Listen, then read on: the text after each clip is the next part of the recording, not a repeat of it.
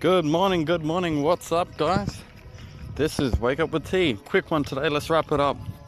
It's in regards to the law of attraction. And I know you all are tuning in for it. So, when you focus on something you really want, it can only come to you when you focus from a place of feeling good, from positive aspects and how having that thing may make us feel. You cannot, and I repeat, you cannot attract something via negative vibrations or focusing on the lack of, focusing on the void of not having that thing. You must focus on what having that thing makes you feel, how it makes you feel, the positive aspects of having whatever it is that you may desire, how it may make you feel if it was in your life. Now,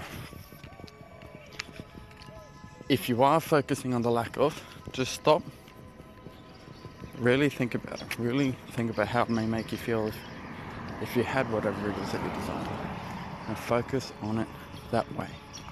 Positive vibes bring positive vibe. Positivity breeds positivity. Peace out, guys.